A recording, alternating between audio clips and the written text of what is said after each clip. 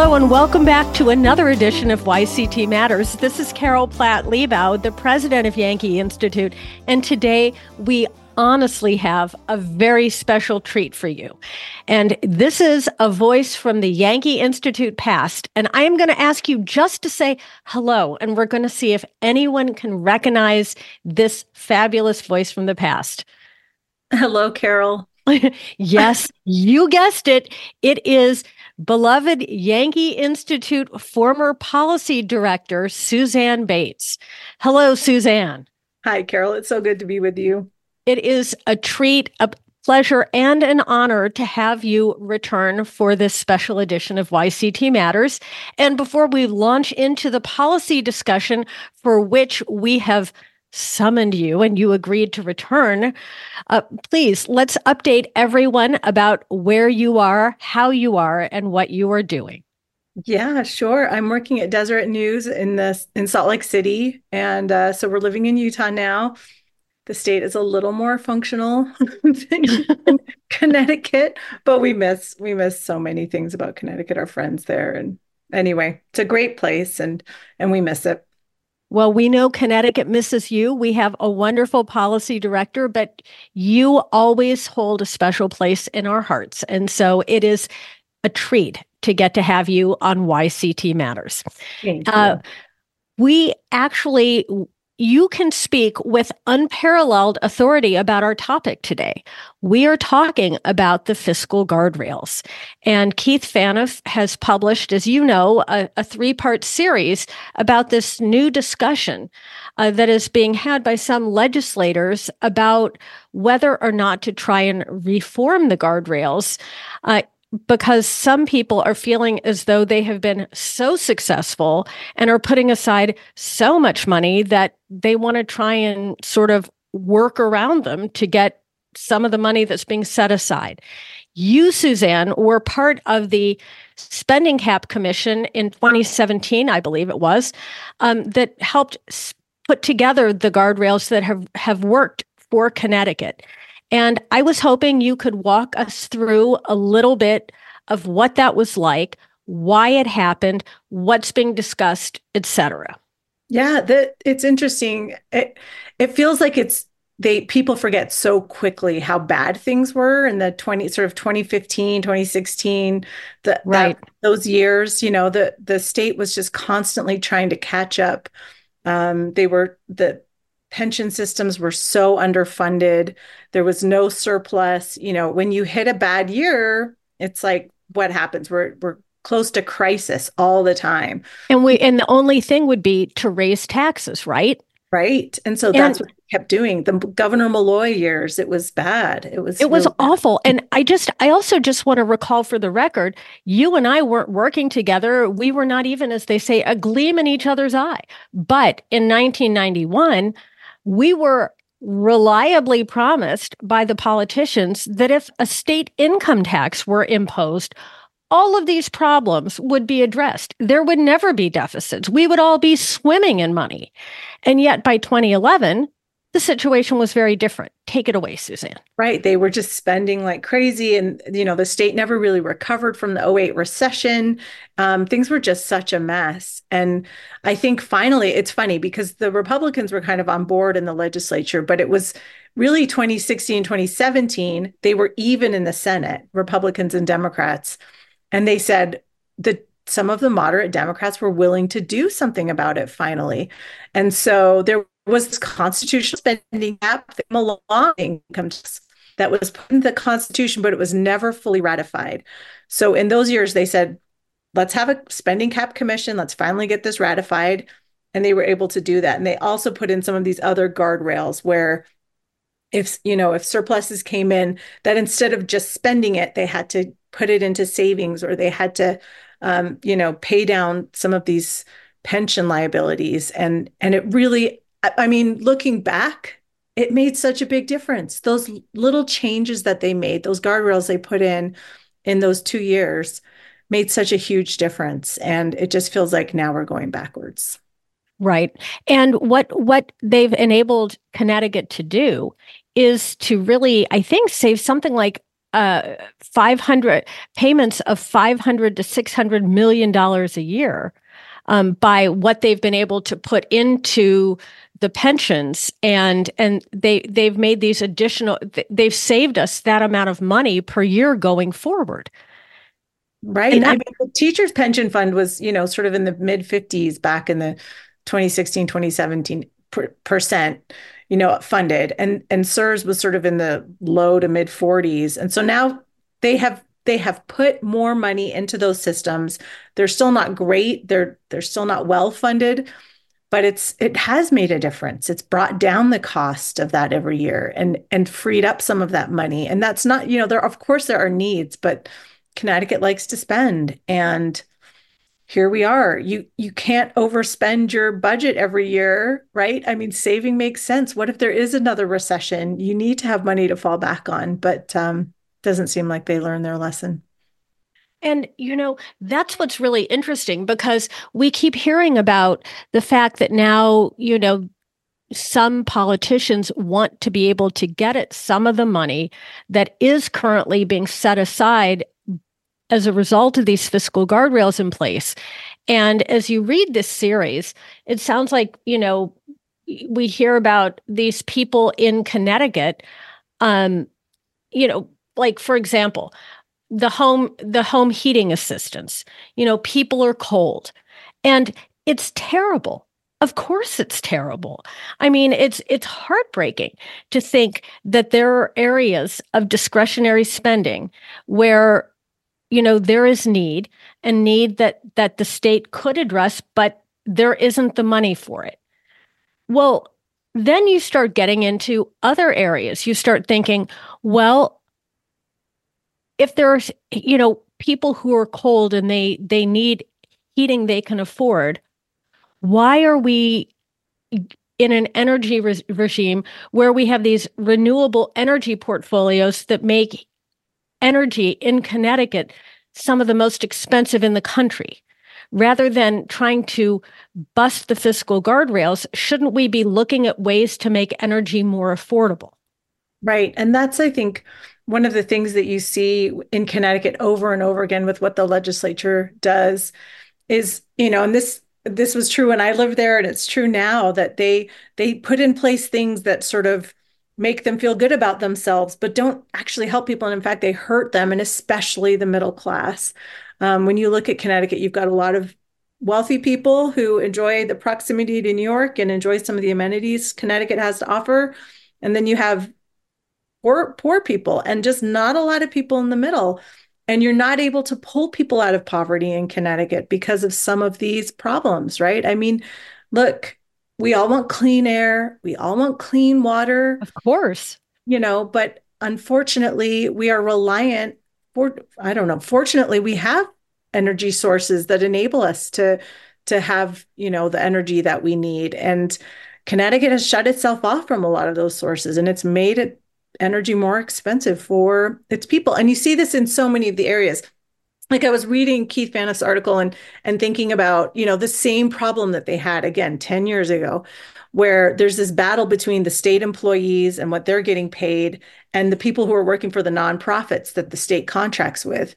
So that the state pays its own employees so much, and the benefits are so generous that they underfund the nonprofits. And so the people who are working for the nonprofits get paid pretty poorly and don't have great benefits, and it's sort of the haves and the have-nots, instead Right. of making sure that everybody gets what they need. And that's not good policy. It's not good long-term policy. No. And you start seeing what happens. I mean, you look down the road, you look at that kind of approach taken to extremes, and that's what's happened in California. They've hollowed out the middle class.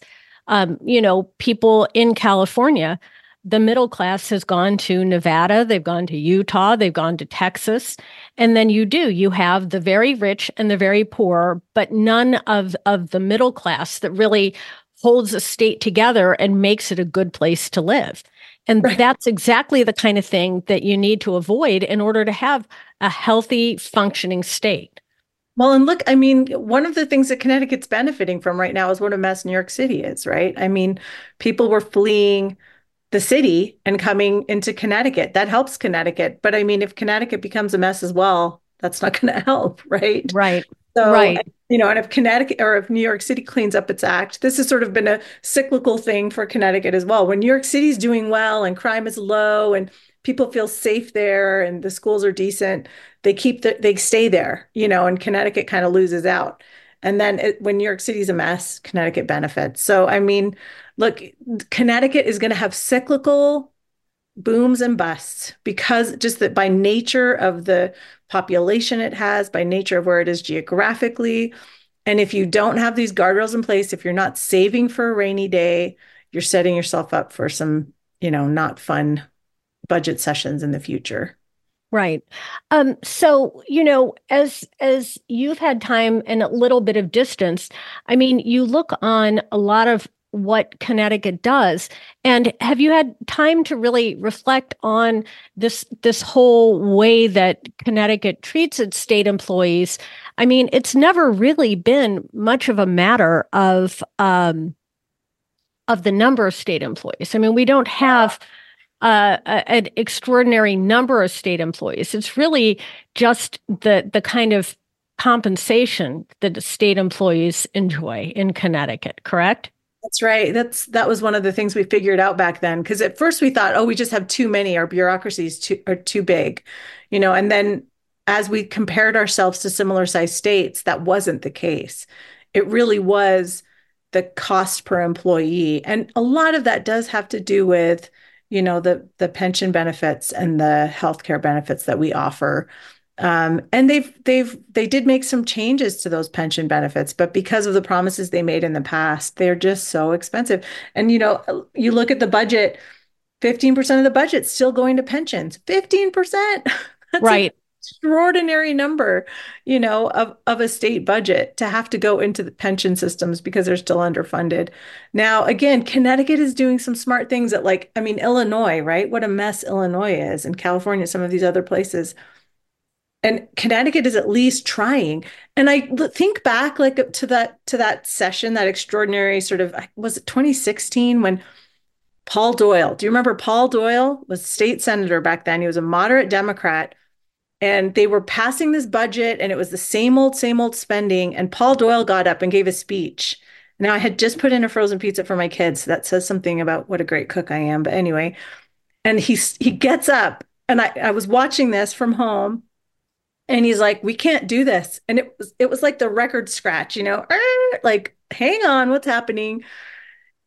It was for a dork who gets excited about the budget, it was very exciting. And he sort of said, we can't keep doing this. And it forced everyone to go back to the drawing table and sort through, and allowed some of those moderate Democrats to really kind of say, what do we need in order to stop this cyclical tax increases and budget deficits? And they made these smart choices that put Connecticut on such a better path. And when I think about them undoing that, what it took, sort of that heroic moment, and what it took to get that passed, the thought of them undoing that makes me really sad.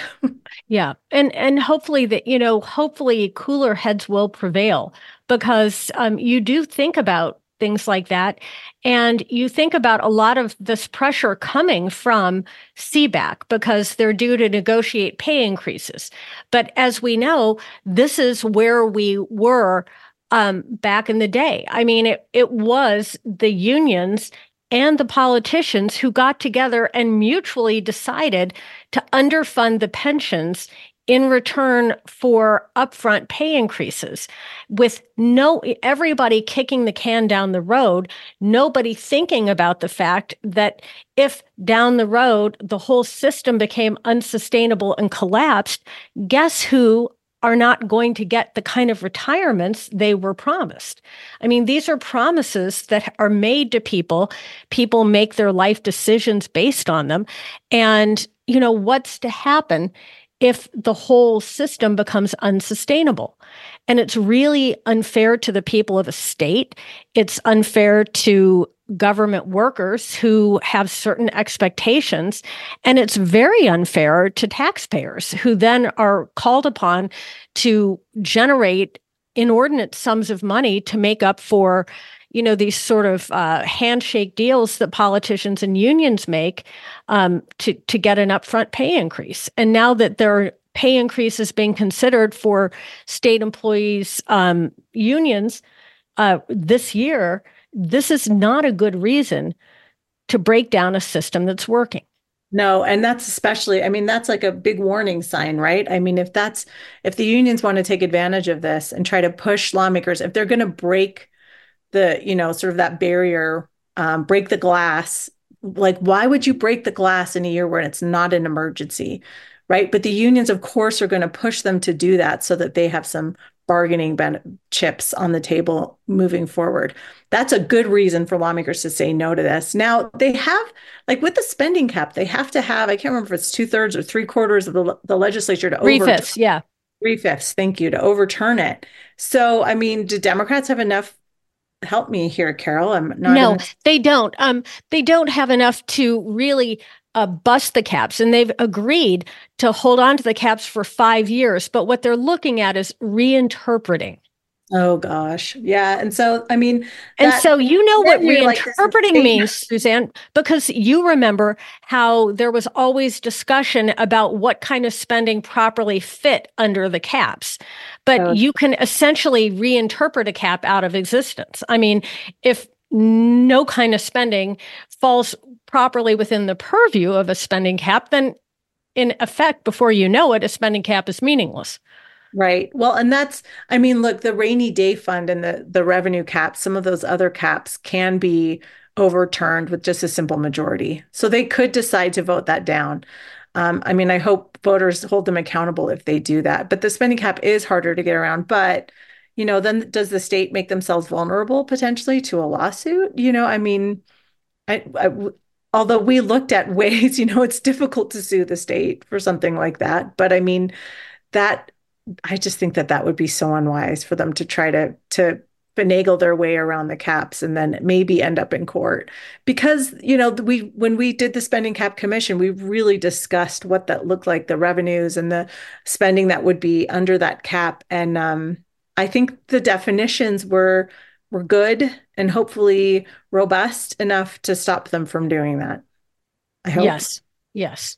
And that absolutely is the hope. And, we were always pointing out other ways that the state could rework different items to make, to free up funds if people felt that funds were that urgent for things like the home heating program. I mean, in other words, you can rethink things. I mean, I know you always had a number of examples of ways that some discretionary funds, or even, some of the ways things are allocated, can always be rethought. There is always a way to find money. And so, these examples that we're constantly seeing, for example, in the CT Mirror story about the home heating fund. There are ways to address urgent needs like that without going in and pulling from the spending cap. That's right. Well, and I mean, a budget is an expression of your priorities. And so if the home heating fund is a priority for Connecticut lawmakers, they need to figure out a way to fund it. And they need to figure out what else maybe isn't as much of a priority this year. And so, I think that there are always ways to do that. But the people who are trying to get you to overspend are going to tell you that there isn't. And of course there is. Yes. And I think that's absolutely true. And part of it is just having people who are willing to be committed and responsible about spending allocations. That's right. That's exactly right. And it's a tricky thing. Suzanne, we are very grateful to you for taking the time to revisit us and talk about your experience on the Spending Cap Commission, a little walk down memory lane, and generally about this whole discussion having to do with spending, the fiscal guardrails, and everything about fiscal continence by the legislature and everything else. And in fairness, I should point out Governor Lamont and Comptroller Scanlon have said they want to keep the guardrails as is, and we really commend them for that. It's made a huge difference. Hopeful. That makes me hopeful. So that's good news. It's been so lovely to chat with you, and it's fun to think about all the good times that we had in Connecticut and the messes that we tried to help clean up. Look, I feel like we actually helped those few years that I was there and working on this. I felt like we made some difference, you and I, Carol, back in the day, and it was fun to work on that with you and with the Yankee Institute. Suzanne, I know for sure you made an enormous difference. And I know that where you are continuing to make a difference. And you have earned the respect and affection of tons of people across the state of Connecticut, not just because of what you did, but because of the way you did it. And we miss you. We love you. Keep in touch. We wish you well. Thank you so much. All right. And everybody, that was Yankee Institute's beloved former policy director, the one and only Suzanne Bates, now at Deseret Newspapers in Utah. So you can look for her there. Suzanne, take very good care. We'll look forward to hopefully having you on again sometime soon. And this is Carol Platt-Liebau, president of Yankee Institute. Thank you for joining us. We look forward to having you with us again on another edition of YCT Matters. I'll show you